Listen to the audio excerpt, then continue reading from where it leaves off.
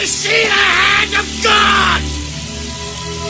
I see a dead child being received into the earth and a living statue rising from it. I see St. Martin sharing his cloak with a beggar. And I see Soldier Martin getting richer all the time. And all that he gets, he will share with us.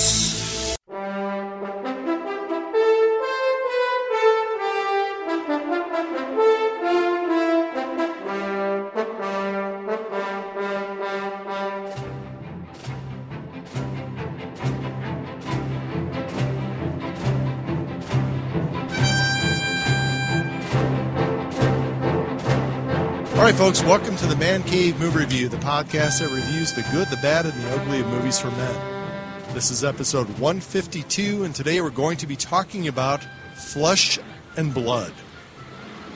This great and fantastic film, a Paul Verhoeven classic, stars Rutger Hauer, Tom Burlinson, and Jennifer Jason Leigh. I am your host, Steve Michaels, and joining me is my very good and dear friend, Mark. Hey, has anyone seen my dog, Slower? Damn it, you stole my intro. Sorry, I got Mark. nothing. He stole mine too. Ah. All right, but just for that, hey Steve, will you scratch my codpiece? Son of a bitch, Slower, you stole my line for Ken. Sir, you're right. I think we've seen this movie way too often. And also joining us is our other good dear friend, Ken. Where's my codpiece? Slaproni. Well, it's pretty hard to miss my codpiece because it's extra large. It is. It's very extra large. Oh, gosh. Well, folks, I'll tell you what. Our other good and dear friend and co-founder of the podcast, Jeff Muncie, I have no idea where he is. I have no idea where he's going to come back. You know what? I actually think he's done a Snowden and has defected to another podcast. I don't have any confirmation of that, but I think that's the case. So I've got a contract out on him, so there you go.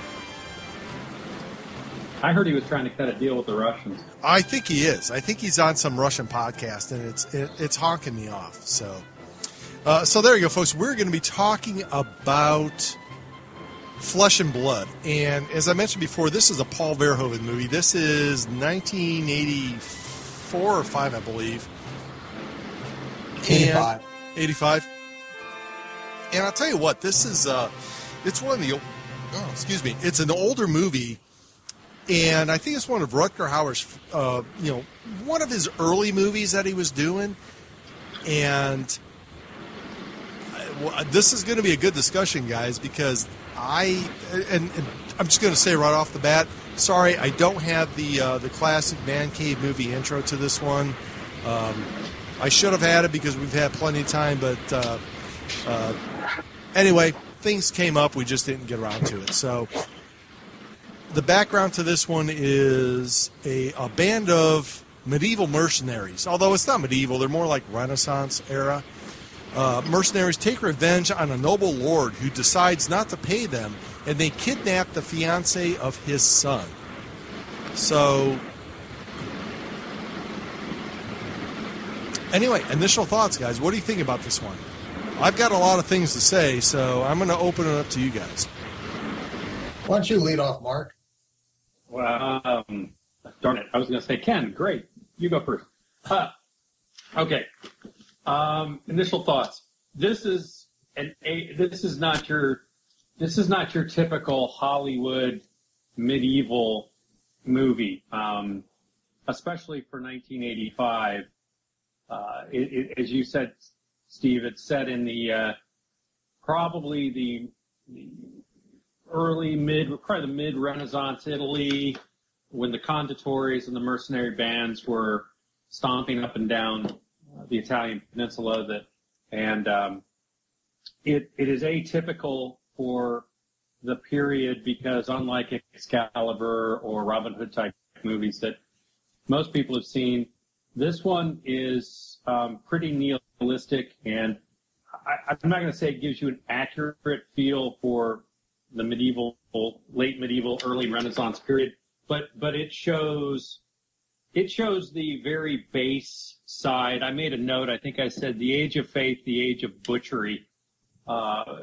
It is a very base movie of people with an attitude of just living for the day. It follows a mercenary band, and it's men and women, condottieri type mercenaries who are not really people you are rooting for. Matter of fact, there's really no one person. I guess you could say, I think it's Stephen, the son who is trying to regain Agnes, which is Jennifer Jason Leigh. Right. Could be considered the hero, but he's so damned annoying that this is one of those movies that I enjoy, and yet while I'm watching it, I'm kind of waiting for all of these people to have very bad things happen to them because I don't feel. And this is fine. It's meant to be this way in the movie. I don't feel any compunction for sadness when bad things such as the bubonic plague or being butchered or tossed in a fire or whatever occurs to them. It's a very gritty movie, and it's also a movie for our listeners that if you think it's an adventure movie you can show the kids, it's not. No. No. It's got some great actors. We mentioned a few. I think this is a great flick for Rutger Hauer. It's one of Paul Verhoeven's better movies. I am not a fan of Paul Verhoeven's later works, but this is a good movie. It's got Rutger Hauer, Jack Thompson, who, if people have seen Breaker Morant, played the attorney. Brian James, who was also in Blade Runner with Rutger Hauer. It's got some good actors and a lot of European actors, but it's an offbeat is the best word I could use type of movie. It's an atypical period piece, and I'll just end with that because I'm like you, Steve. There's a lot of ground to cover on this movie, but it's unique in its presentation. Right, and and really kind of what you said, not to step on Ken, but one of the things about this movie too is that, like you said, it's very base in, especially at that time. I mean, there are some scenes that are uncomfortable, and it really pushes the envelope big time. I think, especially for that period. I mean, you watch some of the scenes today, you're like, whatever, we've seen this before. But for that period of time, it's like, wow, that's pretty rough. Ken, what do you think? And it's not ahistorical in that sense either. You storm a town and it's hey, we're going to loot and rape and pillage and burn. Yeah, exactly. That's what it was. And I mean, in parts of it, you're watching it and you're like, wow, this is pretty rough to watch. And then you realize, wow, this is really rough to watch when it was 30 years ago. So, Ken, your thoughts? Back in the 80s when this came out, I can remember several friends saying I needed to go see it, and I didn't. Although it came out on cable and ran for a bit, and I saw it back then at some point, but I hadn't seen it for a long, long time. A few things to sort of mirror and stress things you've already said. It's set in, the Middle Ages, about 1500, if I had to pick a date, somewhere in that point. It is gritty. It's unlike so many medieval or medieval-ish movies that people see nowadays, where they throw in a comic element or a fantasy element. Like I'll use Game of Thrones as a counter to it. This is probably as nihilistic and despicable as Game of Thrones, but it's set in the real world. It's not fantasy. There's no magic. It's just the real world.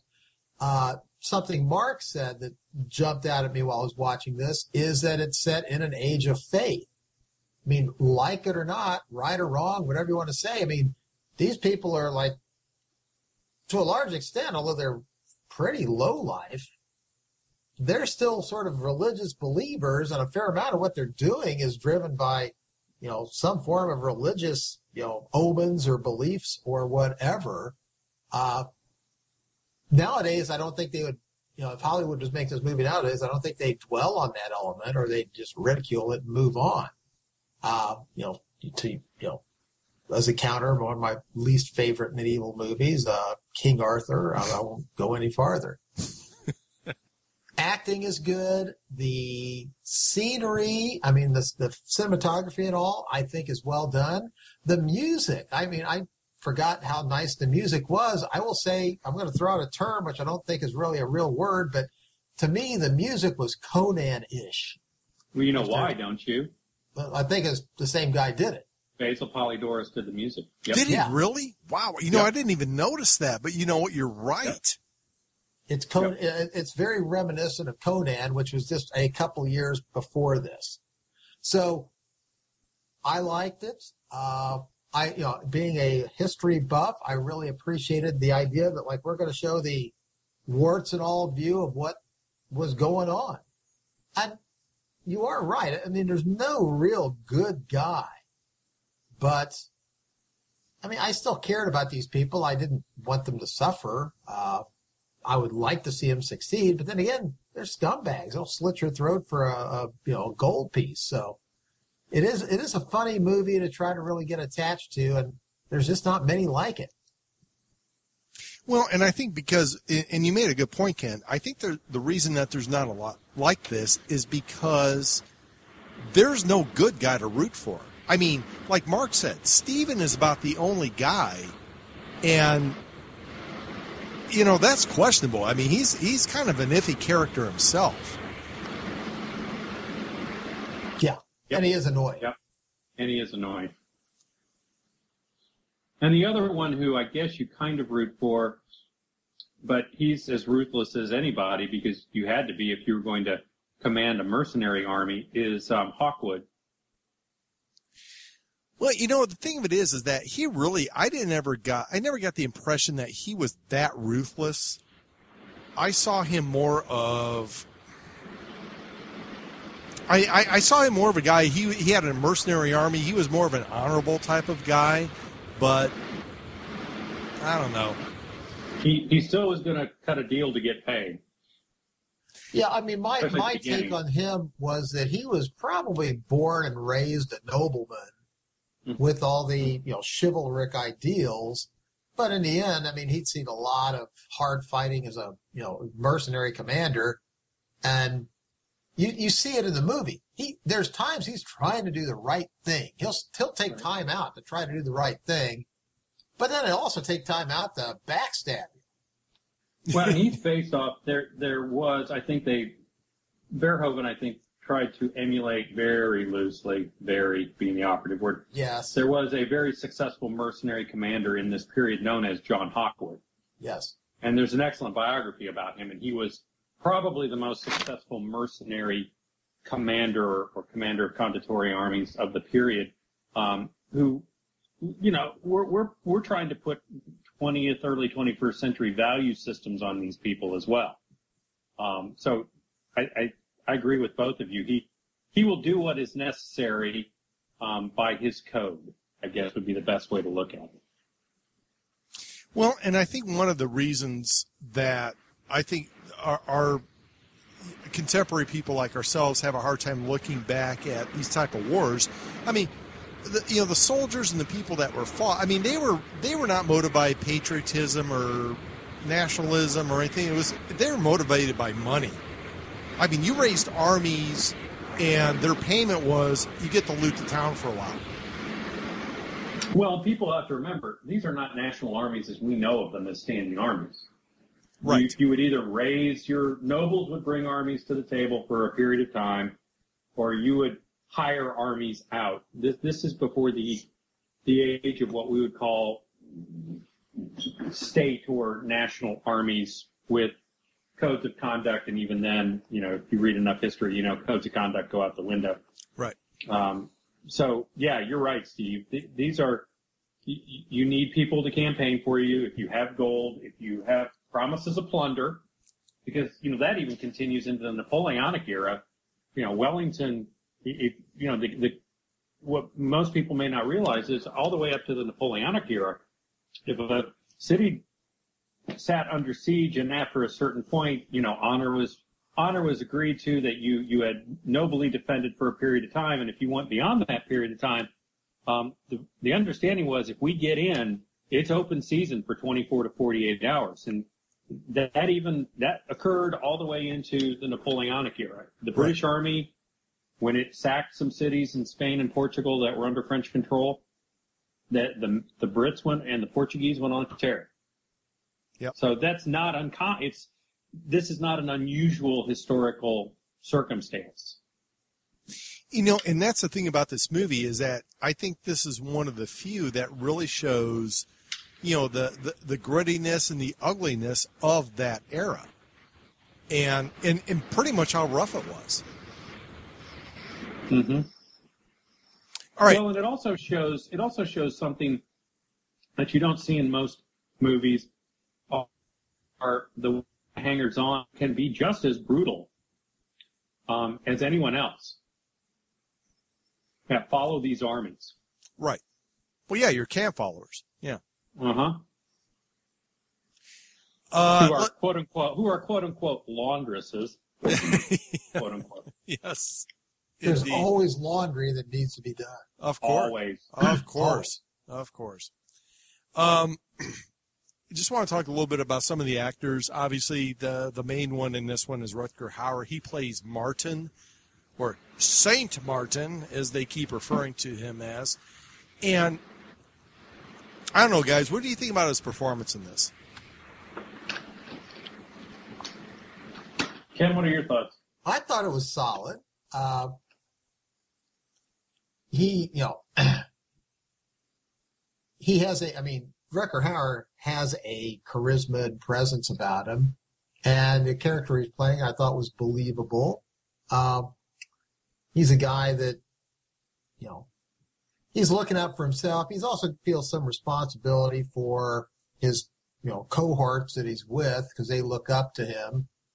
But he also, he's easily distracted, for lack of a better word, and very impulsive. I mean, when the wind blows, he blows along with it. But no, I thought he was good. I didn't check to see. I'm imagining he was about, 30 when he did this movie? It was maybe a couple of years after Blade Runner. Well, he was born in 44, so 84. Oh. So 41, 42. Oh, he's older than I thought. Yeah. Okay, well, still, I thought he was fine in the role.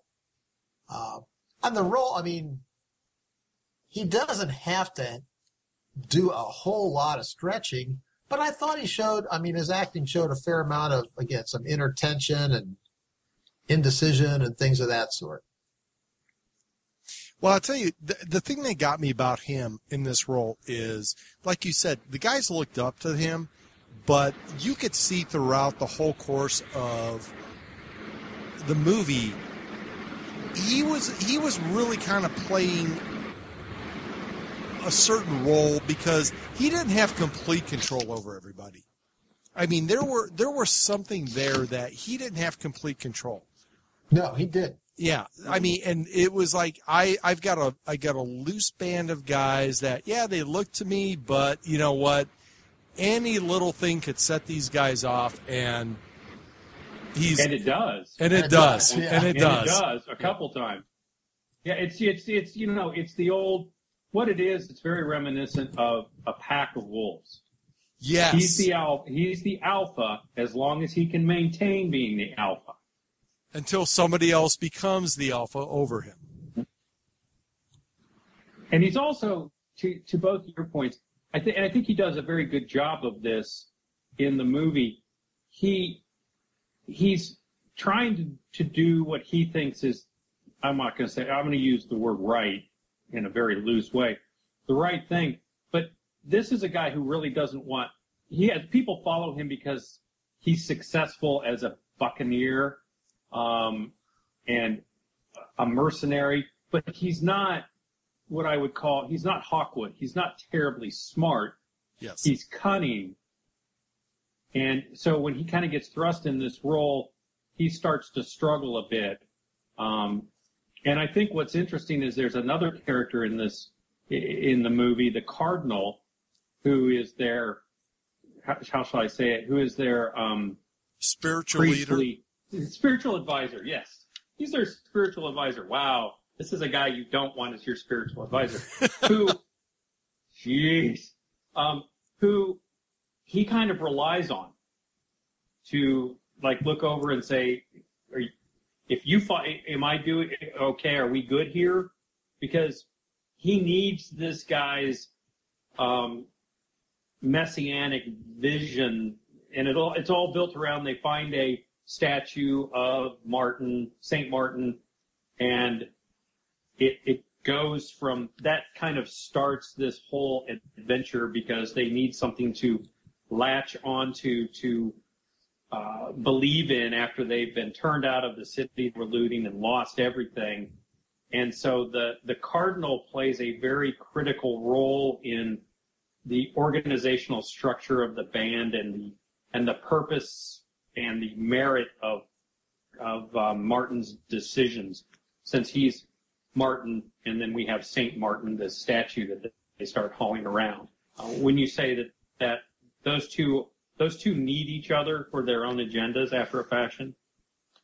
I agree, because I think that's what you saw is that, remember when they found the statue, and you could almost see, and that is the thing about Rutger Hauer, you could almost see what's going on in his mind with his facial expressions, because when everybody's like, oh, we found St. Martin, everybody's like, oh, and he goes, I was named after him, and then boom, and next thing you know, everybody's looking at him as the leader. And you could see throughout the course of the movie, if you're paying attention, how he does things and does certain things that plays on that whole concept. Yeah. I'm going to throw out my one little bit about that character, the Cardinal, which is, yes, he's sort of a spiritual advisor, and he has a key role in the movie and all, but also has to be a total fraud, because, in 1500s Italy, a cardinal was, their nickname was they're a prince of the church. There's like maybe 20 cardinals in Europe at the whole time. And these are people of immense wealth and power and authority. They lived in palaces. They had retinues. They weren't dudes hanging out with a band of mercenaries. Yeah. Friar Tuck or some monk might, but not a cardinal. So the fact that this guy's sitting there in his red robe saying, I'm a cardinal, it's like, he's a fraud. He wouldn't be there. And that was the thing in the back of my mind the whole movie, going like, this guy's just a pretender. He's just faking it like these other guys. Or he's a defrocked priest who got a hold of some red robes. Yeah, stole the cardinal's robes after he got caught with his hand in the till or something. Yeah. But, there's a backstory there, which they didn't need to go into, but just the fact they're calling him a cardinal tells me, like, there's something funny going on with this guy. Right. But Ronald Lacey, who plays that role, does a terrific job with that character. And this is a guy who's got messianic tendencies. Yes, he does. Yes, he does. And guys, speaking of Ronald Lacey, do you know who he is? All right, enlighten us. Oh, guys, you didn't see it? No. He was the Scheisse. He was the Gestapo dude in Raiders of the Lost Ark. Oh, the one with Ken Roney. He was Ken Roney? He was Ken Roney in Raiders of the Lost Ark. Ken, that's your... We didn't have the glasses on. Yeah. That was it. And he had hair. And he had more hair. Yeah, it's him. Yeah, he was Major Tote. Yeah. Major Tote, yes. Exactly. Unfortunately... Kill them all. Yeah. Killed him all. Yeah, actually, unfortunately, he passed away. And guys, I'm going to tell you right now, if you go through the filmography of a lot of the people that are in this movie, they're all dead. A lot of them are. Yeah, a lot of them are. As a matter of fact, Ronald Lacey died at the age of 55.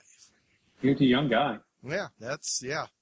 You know what? It's getting younger every year, isn't it? No shit. Now, real quick, I want to get your opinions on Agnes, Jennifer Jason Leigh, because that character is central to this movie in many ways, and I'm very curious what your thoughts are about her as an actress, but especially her character in this movie. Ken, do you have any thoughts, or do you want me to jump in? Well, I'll throw it out there. I think she's a fine actress. I mean, is she like a massively great actress? No, but she's solid. She's put out a lot of good work. What I think she did here is, she's my take on it was she's a young noble woman raised in the age of Machiavelli. And, she's probably been brought up with, one level to be prim and proper and everything of that sort, be a good wife and a good mother. But she's also exposed to all the skullduggery and backbiting and treachery that the Borgias and other folks in this period are known for. And so when she finds herself in a bad situation, she just does what she can to survive, which is pretty reprehensible what she's doing. I mean, she's pretty conniving and cunning and duplicitous. And then there's also the element that there's a tremendous amount of scenes where she's just basically walking around naked, which in 1985, for just a mass market movie, was pretty risque. Yeah. But it's a lot of that going on. But, for listeners, I mean, basically she gets captured. And, this group's going like, oh, great, we're going to hold this noble woman captive. And then she goes to work on Rutger Hauer and the other people in the group to keep them from hurting her, but also to try to eventually foment things to her advantage. So I thought it was a very interesting character. Is she lovable and likable? No. But for somebody in a bad situation who's making the best they can with a weak hand, she does a pretty good job. Well, but that's the thing, Ken, and you brought up a good point. Is she lovable or likable? I mean, she's actually the only person you're rooting for in this movie because, she has been thrust into this horrible situation. And it's like, well, let's see, I can get pretty much raped by this one guy, or I can get raped by 9 guys.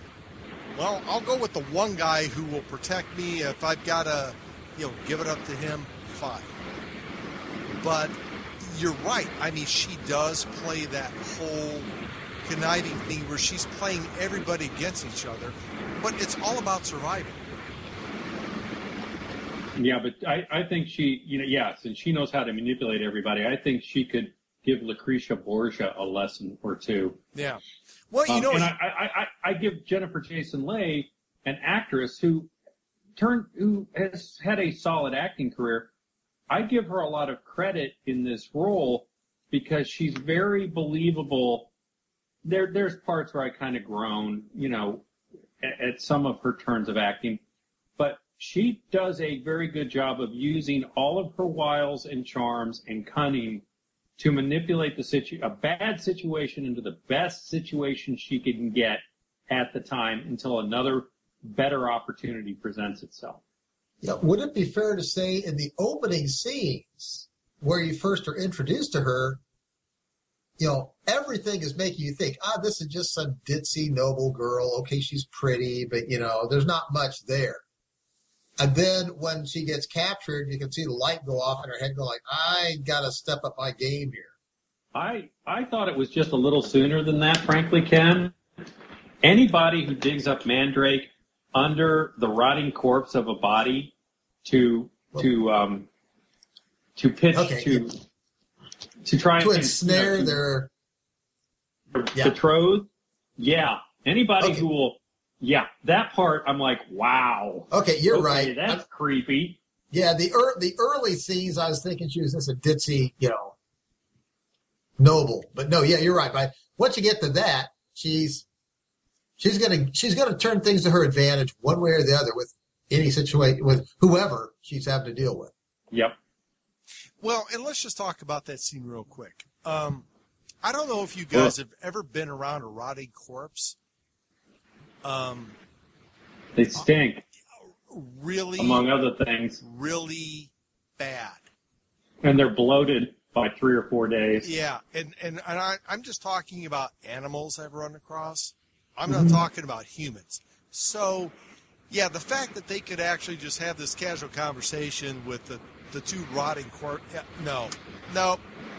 Human We're gonna sense. have a picnic. We're gonna have a picnic under a corpse. I was waiting for the white cloth to come out, and God knows what. So it was. I'm like, wow, really? I tell you what. Well, there's stories there to be made, but good Lord. But that kind of set the tone. This whole movie doesn't pull any of those punches throughout. I mean, people die in bad ways. Yes. People get raped. People get murdered. People get burned. The baby scene at the beginning. That, gosh. Yes. There, guys, we're not going to give it away to the viewers, but there is a scene where if you have a small child or an infant, this is not going to be something you're going to be very uncomfortable watching. But I think in a way it shows the relative cheapness of human life at this point. Yes. Because people are very pragmatic about it. Because people die all the time. Right. Death was all around them. And that's actually very true. Everything you read or hear about how people were in this day, death was, it came at everybody at the strangest situations. You see it in old paintings of the period where there's, death or skeletons lurking off to the side, just to show like, live your life as best you can because, you won't be living long. But I did love the opening of this. It opens up with the scene of a siege. And it was sort of reminiscent of the beginning of Gladiator. Yes. To me. Yep. The whole idea, the camera's just sort of panning along. There's all sorts of people doing all sorts of stuff. And you don't know who's like the key characters. It'll linger on people here and there, but it takes a while before you figure out who this movie's really about. But, there's a lot of action. It's a, big battle, a big siege, but it sets a lot of the tone right there within the first couple minutes. Yep. So what did you think of some of the other characters? Let's mention Brian James, who everybody, if you've seen Blade Runner, he was, you want to talk about my father? You want to talk about my mother? I'll tell you about my mother. Yes. Yeah. I'll tell you about my mother. What's a tortoise? You know what a turtle is? Yeah. I liked him. I like Brian James. There was something about that guy. He always brought a certain presence to a movie, and I thought he was great. Did you notice Bart Simpson was in this movie? No. Who? Nancy Cartwright played one of the whores. Oh, son of a bitch must pay. Seriously? Yeah, she played Kathleen, one of the whores. Oh, my God! Yep. Bite me. Bang! Yeah. Nancy Cartwright, a very young Nancy Cartwright. Holy! Wow. And then one that I didn't get was Bruno Kirby. Well, he's done a lot of work. I know, but he was like, that's Bruno Kirby. Yeah. Yeah. He's dead too. He's dead too. And then remember the one I thought and she passed away, and she was a character actor who did a lot of work. Was Susan Terrell, who played Celine.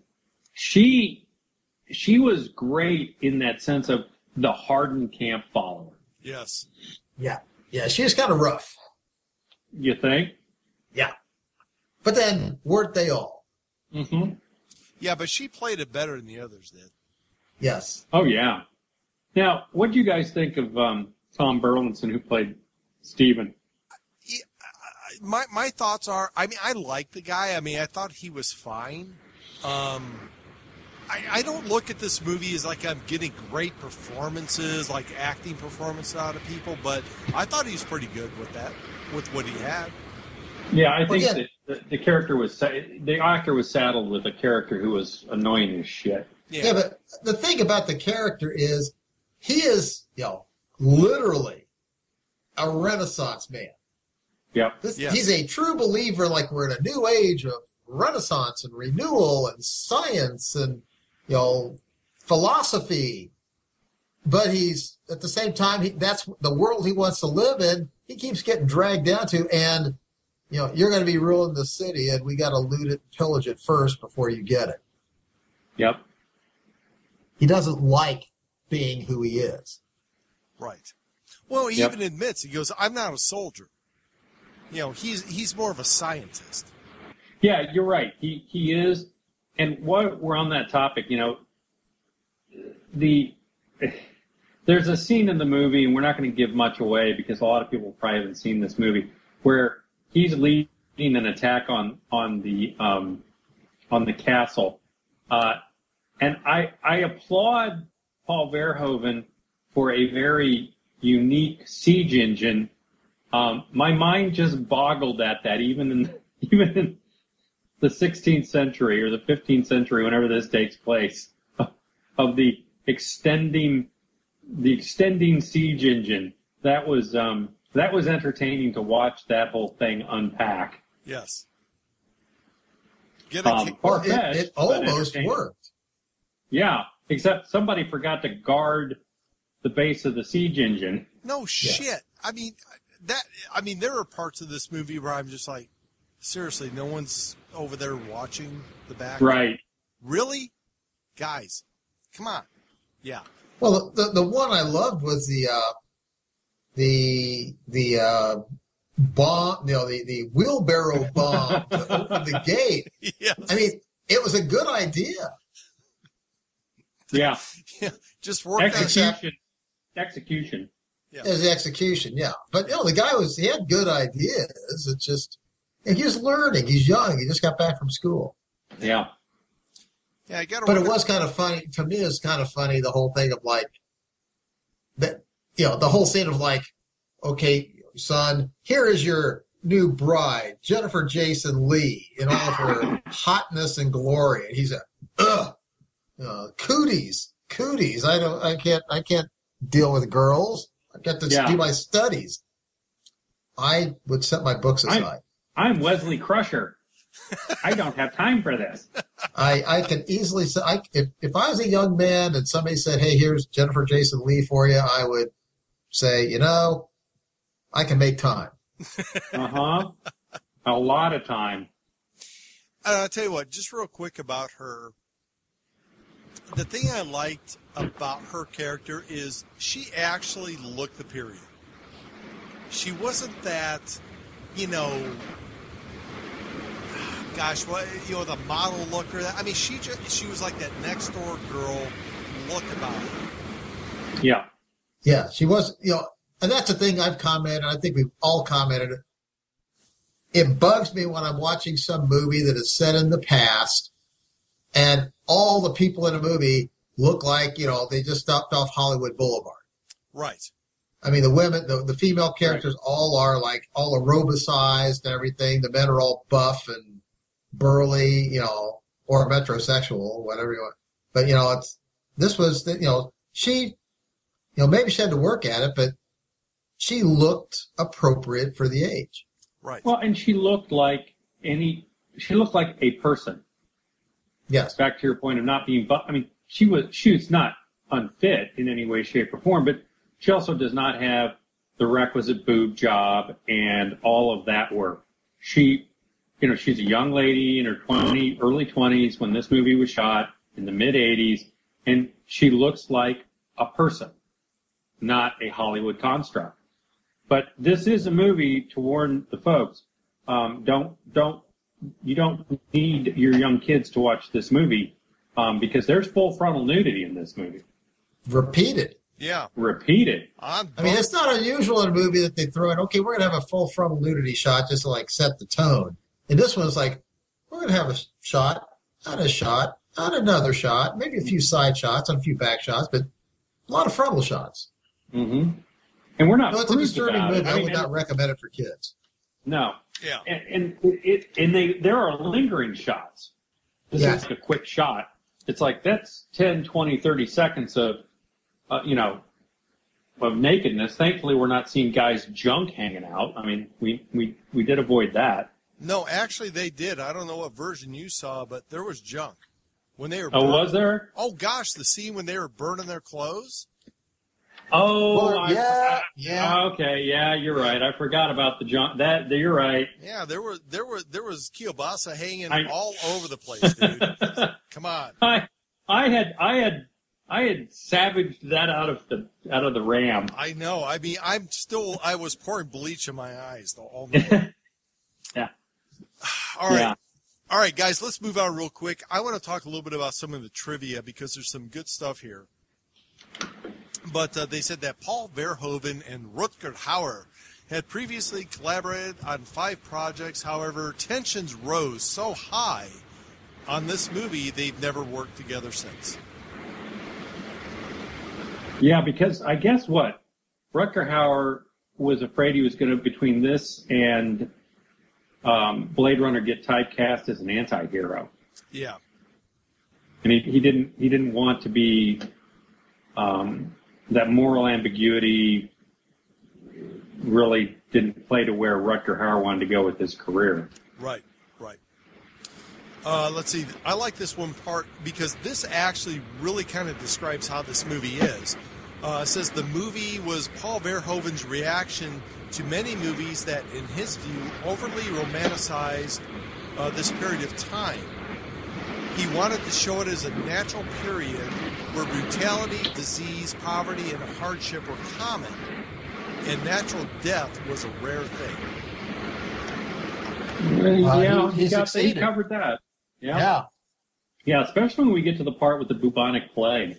Yep. And I think that is really well done in this movie, is when people realize the plague has struck, the utter fear Yes.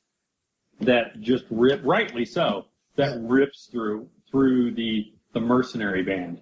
Yeah, Right. Technically, I don't think it's an accurate portrayal of bubonic epidemiology, but it works for the movie. Right. And I think, it kind of sets that tone of true fear of knowing that this is the worst. They can accept the fact that their lives are nasty, brutish, and short in the sense of, combat and the lives they live. But when this unseen, horrific way to die occurs, everybody goes batshit freako. Let's see here. I like this part here. Actress Jennifer Jason Leigh, who played Agnes, said the castle they were filming in was so cold that during her numerous nude scenes, her hands and feet would actually turn blue. Wow. I couldn't tell. I could tell it was cold in the castle, but we won't go there. No. It's shrinkage. Let's see. Natasha Kinski and Rebecca De Mornay, Be Still My Heart, were considered for the part of Agnes. De Mornay was rejected because she demanded that her then-boyfriend, Tom Cruise, oh shit, really? Be cast as Stephen. Jennifer Jason Leigh was ultimately handpicked by Paul Verhoeven. Thank God. I didn't know that. Rebecca De Mornay could have carried. She's got that. Oh my! She's got that snake-like charm. She could have carried that part of the role off. Yeah. Oh, good Lord! It would not have been actually, with her, I think Risky Business came out a year or two before. People would expect her character to do that. In this, my God. Like I said, initially you're thinking, oh, what a sweet girl. And that's like, oh, she's not so sweet. Oh my God! Can you imagine her in that role? Holy crap! Wow. Yeah. Oh, yeah. She would have been. I mean, Jennifer Jason, I'm not taking anything away from her. She presents it in a more, aren't I sweet and innocent role. Yes. Rebecca De Mornay would have presented it as a very calculated effort and done a very good job. Guys, I might need like 5 minutes to have a cigarette. Yeah. Okay. Let's see. Wow. Yeah. Let's see. This was Paul Verhoeven's last project in the Netherlands for 2 decades. He attended the Dutch Film Festival, during which the film premiered, and he took a plane to the USA the very next morning to direct his American debut of RoboCop. So there you go. Which I like RoboCop.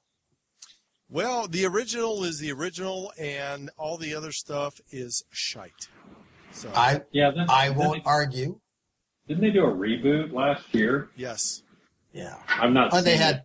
there's a bunch of sequels and all. But no, he did RoboCop, then he did Total Recall, Basic Instinct. He was on a roll.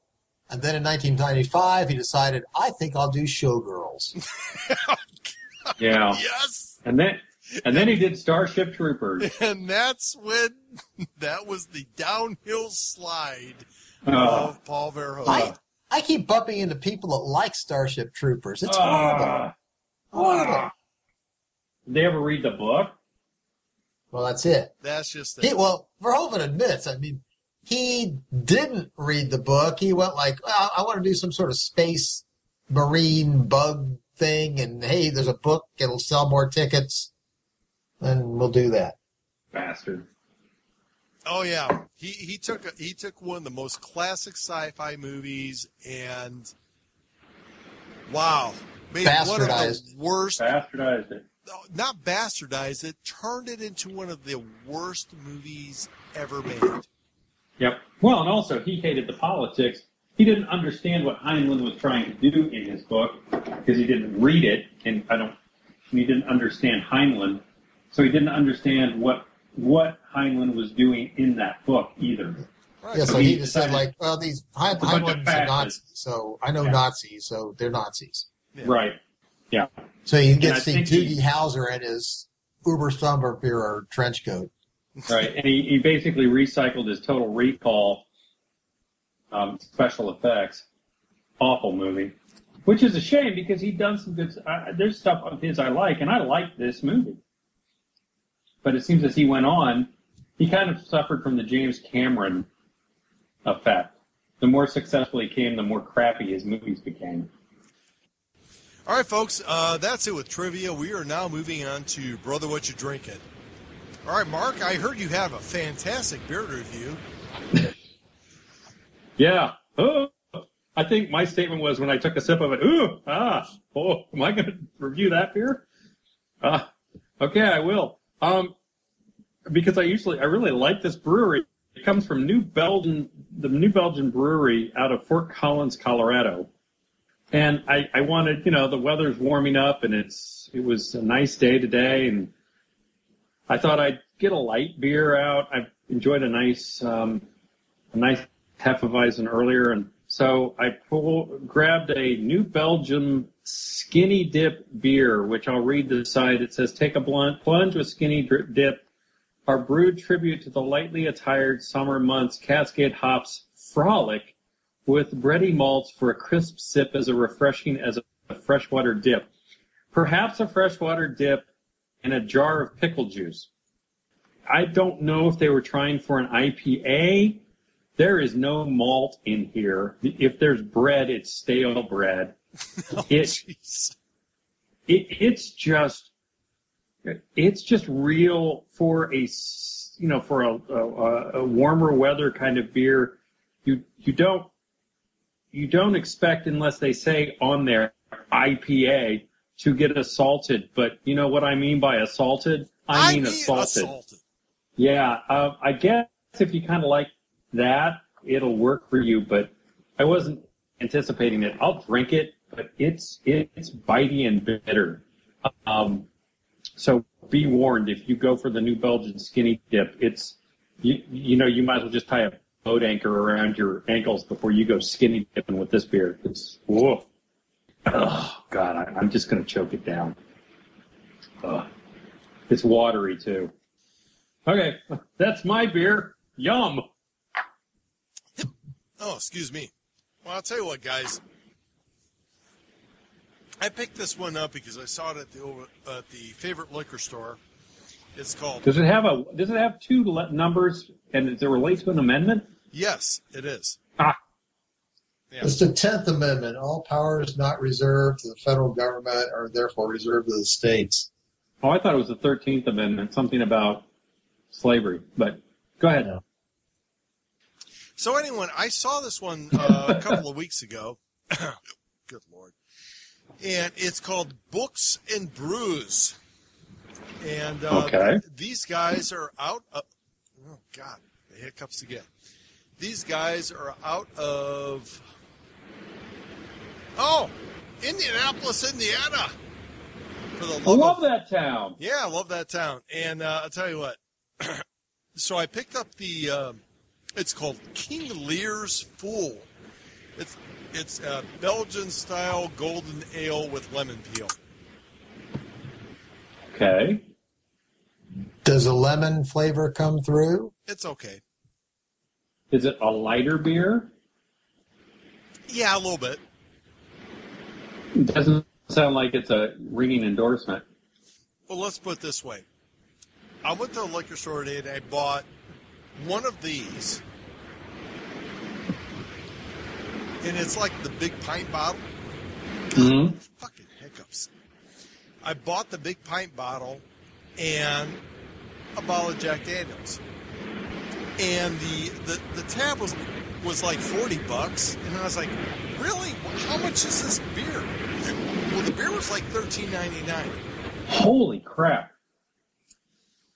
Yeah, and it's not worth $13.99. Is it a pint, 6 ounces? It is 1 pint and 6 ounces. Okay. $13.99? Yep. And that's what I get for not looking at the freaking price tag when I go and buy it. Dumbass. Oh, my God. It's not. It's a good beer. It's not worth $13.99. Yeah, but you're going to choke it down because you spent $14 on it. No, don't get me wrong. It's a good beer. It's not worth $13.99. But, gentlemen, it does come in at, according to the label, 11% ABV. Oh.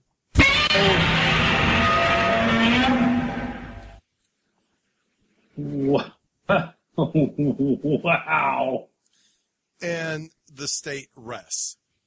Is it a dark beer or is it a lighter colored beer? Oh, no, it's very light. Okay. Wow. That should like clean your taste buds off. And something else, your lower track. You know, the thing of it is that for $14, I was expecting a little bit more. I'm a little disappointed. Yeah. I'm surprised you didn't put it back. No, I mean it's a good beer. I don't think it's that good. Is it? Do you even have nice artwork on the bottle? We got that going for us? Seriously, did you actually see this bottle and you actually asked that question? Because I just thought I'd ask. Because actually it looks like something my daughter drew. Oh boy, wow, really? Okay, so we're going. Wow. All right, so there you go. I mean, it's good beer. I recommend it. I don't recommend spending $13.99 for the pint, but it's good. Wow. That's a little rich. A little bit, yes. All right. All right, folks. Last and certainly not least. It's now time for Flashback Friday. Shit, wrong one. Sorry. It's now time for Catching Up with Ken. My darling, I can't get enough your loving. All right, Ken. Hit it. Probably the highlight of the past couple weeks that we've been off was last weekend, Friday night. Met up with some friends, went down to the Stutz Gallery tours down at the Stutz building, which is an old auto factory that my grandmother worked at. It's a big event. All the various art galleries that are there are open. They've got music. They've got food. We met up for drinks beforehand, went up, a group of us, about 8 of us. Didn't see much of the whole show because we'd walk about 25 feet, and then somebody in our group would meet somebody that they knew, and we'd sit there and talk for a while. Then we'd walk a little bit more. Out of the 100-some galleries, I think we went to 4. But it was a fun night. And then when that was done, we tried to go to the Rathskeller, but it was packed. So we went to the Libertine, which is down the street on Mass Ave, and hung out there, talked and chatted and just caught up and had some drinks. But it was a very nice night out. That's probably the highlight. I had some other stuff going on. Hit a few other bars and restaurants over the past week, but don't need to go into that. Nothing major. Was it packed because you had Polka Boy or somebody down at the Rathskeller? You would be exactly correct. It was Polka Boy at the Rathskeller, and one of the couples that got there first got in, and they texted back one like, "You can't even walk in this place," so we decided we go someplace else. I would just say to our listeners, if you're ever in Indianapolis on a Friday or Saturday night and you're looking for something to do, the Rathskeller has an incredible beer garden, great food, great beer at great prices, and they have this outdoor concert venue. And if Polka Boy is ever playing, it's a huge polka band. Actually, a neighbor of mine when I used to live in Indianapolis plays trombone in the band and trumpet. They play all the 80s hits, 70s and 80s and 60s hits in polka style. It, as Ken said, it is packed because they have a huge following because they are so freaking awesome. Wouldn't you guys agree? There's also other groups that show that have a big following. Yep. Yeah, Polka Boy's always a solid show. They're just a fun show to watch. Yep, they're great guys too, just great guys. Oh, I agree. Absolutely. So what else did you do, Ken? Anything interesting? Tonight I went down to the Brass Ring for happy hour and met a couple of girls I know at Cropichon at Bidaboo, the French restaurant. Walked out, bumped into some other people we knew, hung out, and then wound up just hitting Starbucks and came home. And when I got home, I made a Stoli Vanilla and Diet Coke. Nice. All right, here we go. Clips. All right, number one. Who wants a drink? Me boys! Forget the flesh of Christ! Let's drink! For Christ's sake, silly, get your heat up, piss out of here. Kneel! Come on, you bloody bastards! This stuff will curl the hair of Christ! Wow. She's about as irreverent as you could be. Yep, she was great. You got all the mercenaries kneeling before her taking communion, and she's like barreling about with her pregnant belly trying to get these guys drunk. So that's my kind of woman. All right, let's see. Number two. Stephen, you stay right here with Father George. Why? Fighting is for fools.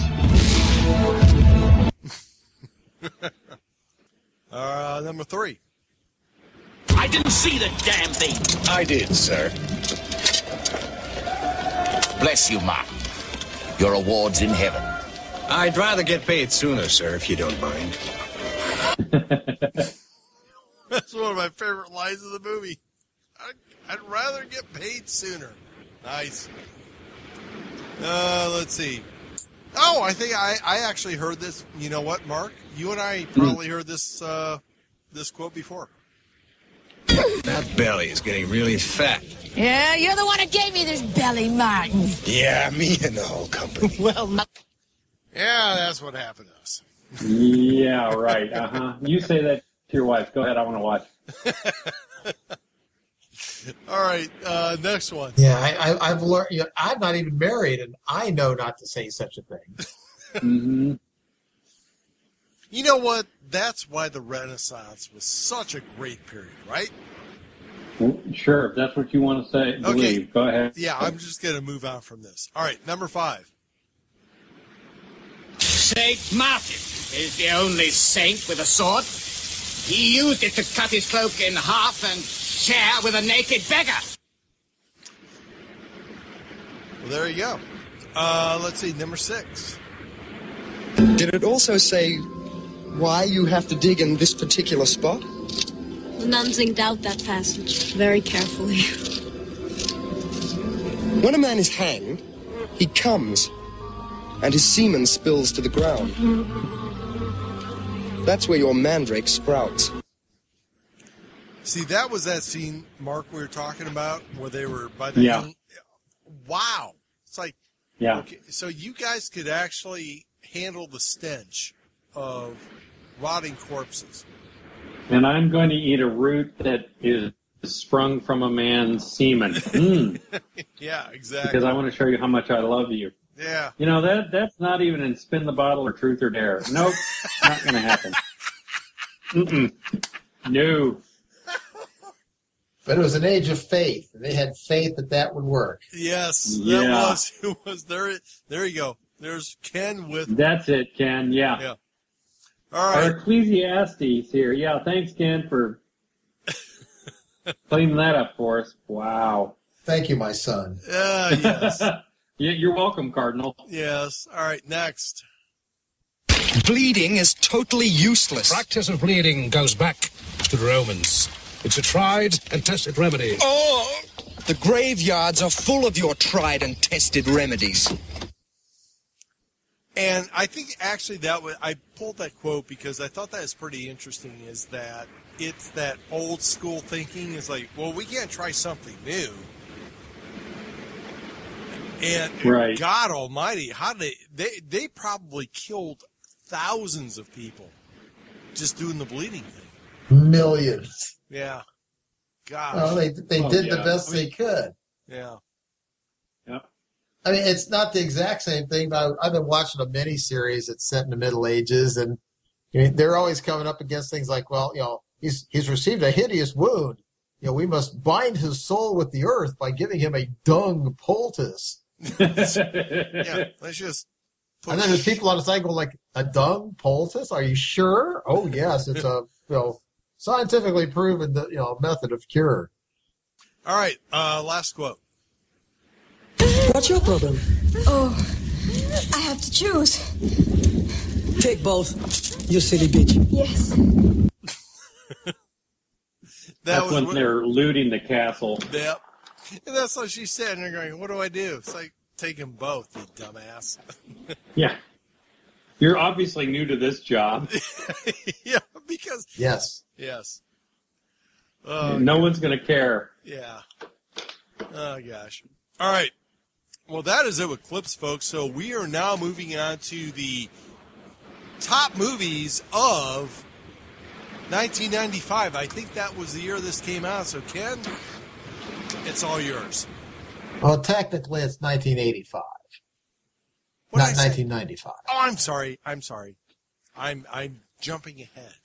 Okay. Well, it's 11% alcohol. Yes. Yeah. I believe 1985 was the year that Roger Moore stepped down from the role of James Bond, and Timothy Dalton stepped up for a while. It was a transition. It was. All right. Ken?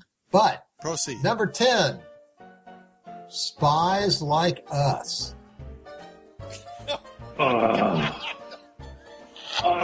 you serious? That was a top 10 movie? That was a top 10 movie. Oh, no, Spies Like Us was Chevy Chase, Dan Aykroyd, Donna Dixon.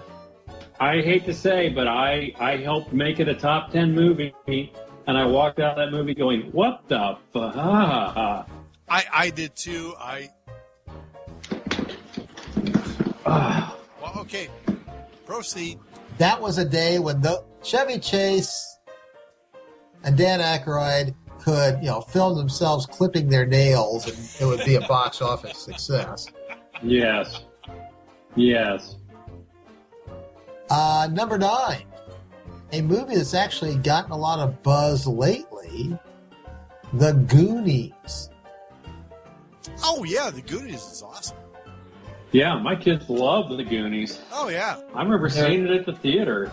They're doing a remake, or they're doing a sequel with the original cast. Really? Yes. Oh, I'll go see All of that. them are coming back. Oh, I'll go see that in a heartbeat. Yep. And wasn't it like Spielberg and Richard Donner or somebody like that? Yep. Yeah. Yeah, two powerhouses in the 80s. Yeah. And you know what? I watched it with my kids, I don't know, about a year ago. And, they're both teenagers now. And it's still goofy. I enjoyed it. It was a great callback to goofy, fresh, boys' own kind of adventure fun. It's innocent fun. Yeah, it really is. It's what every 12-year-old boy wants to do, is discover a pirate ship. Yes. I mean, I will go see the sequel. What else, Ken? Number 8, Witness with Harrison Ford.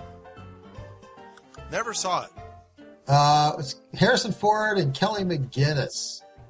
Harrison Ford's a hard-boiled cop, but he witnessed, I forget the exact details, but he has to go undercover in Amish country. Yeah. And the guy who played the bad guy in Die Hard, Alexander Goodenough. Oh. Yes. Is in this movie as well. It's a Peter Weir movie. It's a solid movie. It's not great. Yeah, it's got Danny Glover as a corrupt cop. Yep. So, and also Viggo Mortensen was in it. So yes, he was. Very young Viggo Mortensen. Yeah, so I liked Witness. I mean, it's not awesome, but it's a solid movie. And again, it was a number 8 ranked movie in that year. Number 7 was Jewel of the Nile, which was the sequel to Romancing the Stone. I like both of those movies. They're just goofy throwback to the 40s adventure fun flicks. Yeah. The original was better, but Jewel of the Nile was okay, and it did quite well that year. Yep. Now, Romancing the Stone is a fun movie. Yeah. If you haven't, if you're listening and haven't seen it, get it and watch it. It is funny. Yeah. We were talking about that recently. When we were talking about High Risk. Not High Risk. The Wild Bunch. Yeah. The one guy, the lieutenant from the Wild Bunch, a Mexican lieutenant, was the drug runner in Romancing the Stone. Yep. But again, good movie. It is reminiscent of High Risk, and I like High Risk. And people go like, "What's High Risk?" It's a movie that came out in '79. Good cast, showed up, disappeared, but it's a fun movie. Number 6, Cocoon. Ugh. Yeah, pretty much. In its day, everybody thought, this is a celebration of the human spirit. Now it's like, Number 5, a cumbersome it's like an elephant on the Serengeti. It is plodding out of Africa. Date movie. The only way a guy got to see that movie was they got forced to go. I actually, when I got Netflix, I went like, I've heard about this. I heard it's a good movie. I'll get it and watch it. Like, oh gosh. It's like The English Patient before The English Patient. You're exactly right. You're exactly right. Beautiful cinematography. Yes. But stunning cinematography, but God. It's a chick flick. It's a chick flick, yeah. The Color Purple, number 4. Enough said, move on. Number 3, a movie I think we all have seen because it has that famous line of, "I will break you." Rocky 4. Nice. Is that the one with the Soviet? Yes. Dolph Lundgren plays Drago, and Brigitte Nielsen, hot off her success in Red Sonja, plays the commissar. It's so cheesy, it's fun. Yeah, it is. It is just pure cheese. It's, as Steve would say, it is a schlock movie, but it is schlock art. Yes. That was pure propaganda for that period. Oh, yeah. Height of the Reagan era. Well, that was the number 3 movie, and obviously it starred Sylvester Stallone. The number 2 movie starred Sylvester Stallone. He was hot in '85, because then that was the year he did Rambo, First Blood, Part 2. Oh, yes. I like the first one. After that, until we get to Rambo when he's in Burma. the what? A couple years ago. Yeah, that's actually that's a man cave movie. Yeah, but once you get Rambo 3 just went off the rails. Well, Rambo 2 wasn't too far behind it, but First Blood is a good movie. First Blood is good. Rambo is still good. It's entertaining. But then by the time you get to Rambo 3, I think there's a scene where it's like you got Rambo on an open plain with like an AK-47, and on the other side of the open plain is a Soviet motor rifle battalion. Yeah. And it's like, well, that motor rifle battalion's dead. And they did. Yeah. He just like, boom, blows the whole thing up. It's like, no, Rambo's dead. Kill him. No shame in that. You're outclassed. Right. But I always get Rambo 3 and Cobra confused. How can you? Cobra's... I'm just saying they're so bad. Cobra's horrible. That's it. Sylvester Stallone in the 80s was cranking out movies, and they were almost all successful, but a lot of them were really bad. Well, they're like Schwarzenegger when he was cranking out shit like Commando. Well, it's the same time. They were parallel. Yep. But it was the action thing. That's what they did. Yeah. They should have teamed up back then at their height. Yeah, they did. Well. And number 1, a movie I really like, Back to the Future. It's entertaining. I like it. I like the whole Back to the Future series. I think it's well done. I like the characters. The last one was kind of running out of steam, but, number 1 and number 2 are pretty good. Yeah. So that's about it. Not a great year for movies. No, but we went to several. I'm not telling you. I don't think you and I went to any of these, but no. As a group, we saw a number of these in the movies. Oh yeah, I can remember who I was dating when I had to suffer through Out of Africa. She wasn't worth it, was she? Sure. Well, there are things you do because of things that you hope for, and one does not always equal the other. And I'll leave it at that. It's something that sparked the memory here is today when I was having dinner and hanging out afterwards before coming here. I have a female friend who is, I've invited her.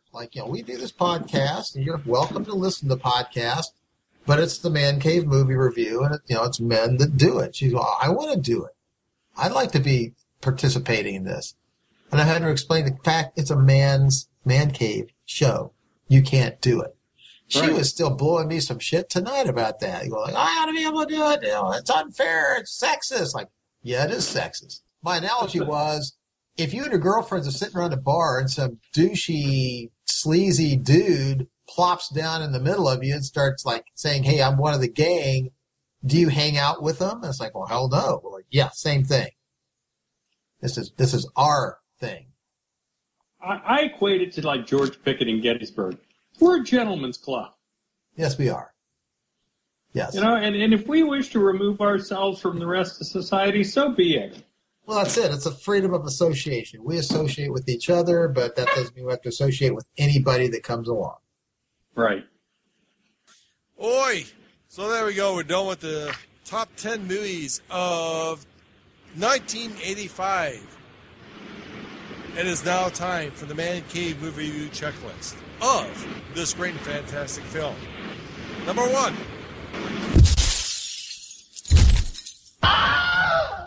Did anyone jump out of a window? I don't think so. Well, no. Yeah, because there were no windows. Remember? But I will say this is the first movie I've ever seen someone other than Santa Claus climb down a chimney and climb out of a chimney. Good point. You're right. Yes. That would have been a lot more miserable than they made it out to be. Yes, and uncomfortable. Yeah, a little bit. All right, number 2. If you want him, come and claim him.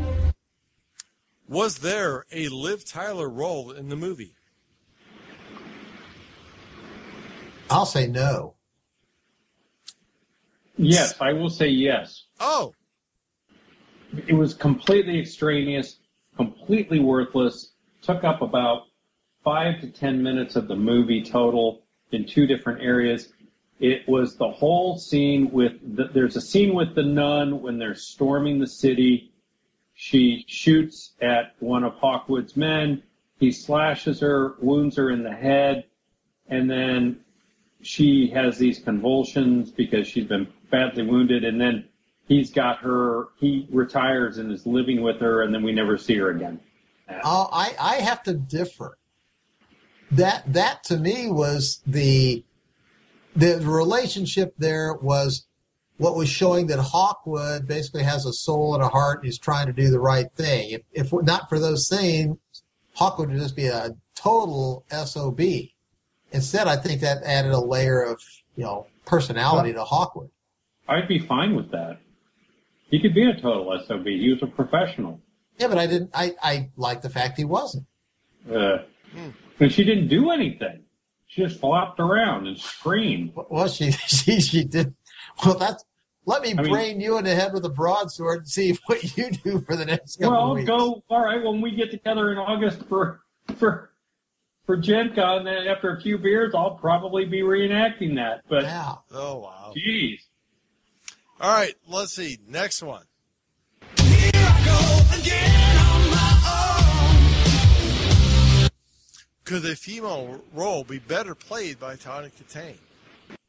In 85, she could have pulled it off. Now, she, in 85, would have had more of what we were complaining about earlier, of the whole Hollywood modern look about her. But I think she could have pulled it off. Yep, I agree. But better? No. No.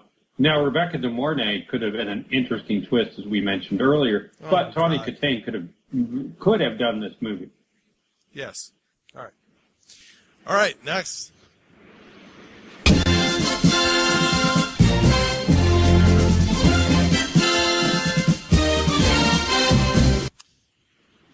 Was there an 18 montage in this movie? I have a thought on that, but I'm curious to hear from Ken. Well, I didn't really see one, so what do you think? I'm thinking we kind of get A-Team-ish with the whole building of the siege engine. Oh. Because it happens almost overnight. This is something that would have taken weeks to create. Well, take the wheels off the wagons and this and that and the other thing. It's very A-Team-ish. No, you're exactly right. It's the whole thing, like they're doing stuff. I mean, you can see we have a complicated plan and we have various people doing their parts. And then the next thing is this thing is rolling across the fields. You go like, what the hell is that? Right. It's very A-Team-ish. That's classic A-Team. Yep. Nice. Very well done. All right, gentlemen. Last and certainly not least.